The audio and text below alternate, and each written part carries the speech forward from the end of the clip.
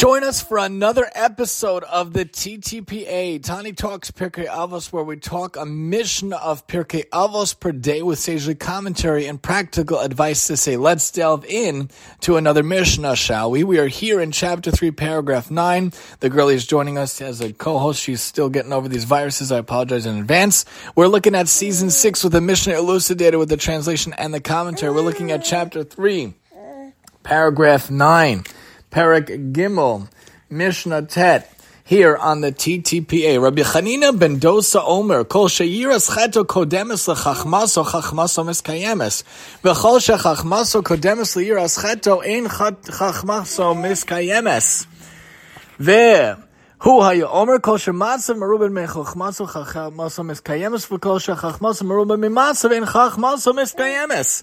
So a person, Rabbi Chanina ben Dosa says that a person, anyone whose fear of sin comes before his wisdom, meaning he studies Torah because he wants to become fearful of sin, since his desire to become a sin-fearing person precedes his study of Torah, the Mishnah describes him as a person whose fear of sin comes before his wisdom, as Rav points out.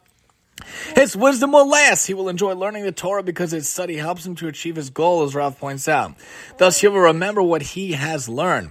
But anyone whose wisdom comes before his fear of sin, his wisdom will not last. This person is interested only in scholarly knowledge and does not learn with the intent of practicing what he has studied. Since he is not interested in becoming fearful of sin, he will see the Torah as an obstacle that denies him the freedom to do what he pleases. He will eventually view the Torah as repulsive and stop learning it, God forbid, as Rav points out. But he would also say, anyone whose actions are more than his wisdom will last.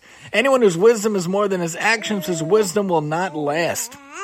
This refers to someone who studies Torah because he wants to know how to perform mitzvahs properly. In contrast to the previous teaching, which was about one who learns in order to avoid sin, this teaching is about someone who learns in order to do mitzvahs, as Rav points out.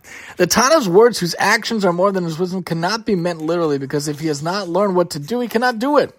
Rather, the Tana is giving advice. A person should commit himself to do everything he will be taught, even though he does not yet know what it will be. If he makes this decision willingly and sincerely, he is immediately rewarded as though he has already done all the mitzvahs in the Torah. In this sense, they are his actions. The Jewish people made this commitment when they said in Shemos, Na'aseh v'nishma, we will do and we will listen. By saying we will do before saying we will learn, they promised to do whatever they will learn in the future. Right away, they were rewarded as though they had already done everything that the Torah says, as Rabbeinu Yonah points out from Avos to Rabbeinu Nassam. This explains why the Tana said whose actions are more than his wisdom and not whose actions come before his wisdom. As in the first teaching, whose fear of sin comes before his wisdom, the words whose actions are more than his wisdom were chosen in order to teach that he is credited for observing all the mitzvahs, which is more than he will ever learn, as Tosfos Yonah points out. When a person fails to put his knowledge into practice, he shows that he is not really interested in the knowledge. Someone who lacks interest and enthusiasm will eventually give up learning, and the knowledge he already has will dwindle and fade, as Rabbeinu Yonah points out. So remember that your knowledge needs to come in the right way with your actions. You need to have more good deeds than just knowledge, because then your wisdom will endure.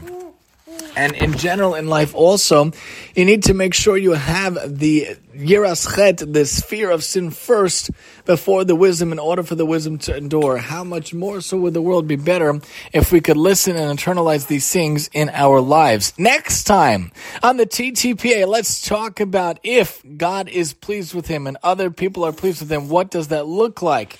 Here, God willing, coming up on the TTPA, and I'm your host, Tani.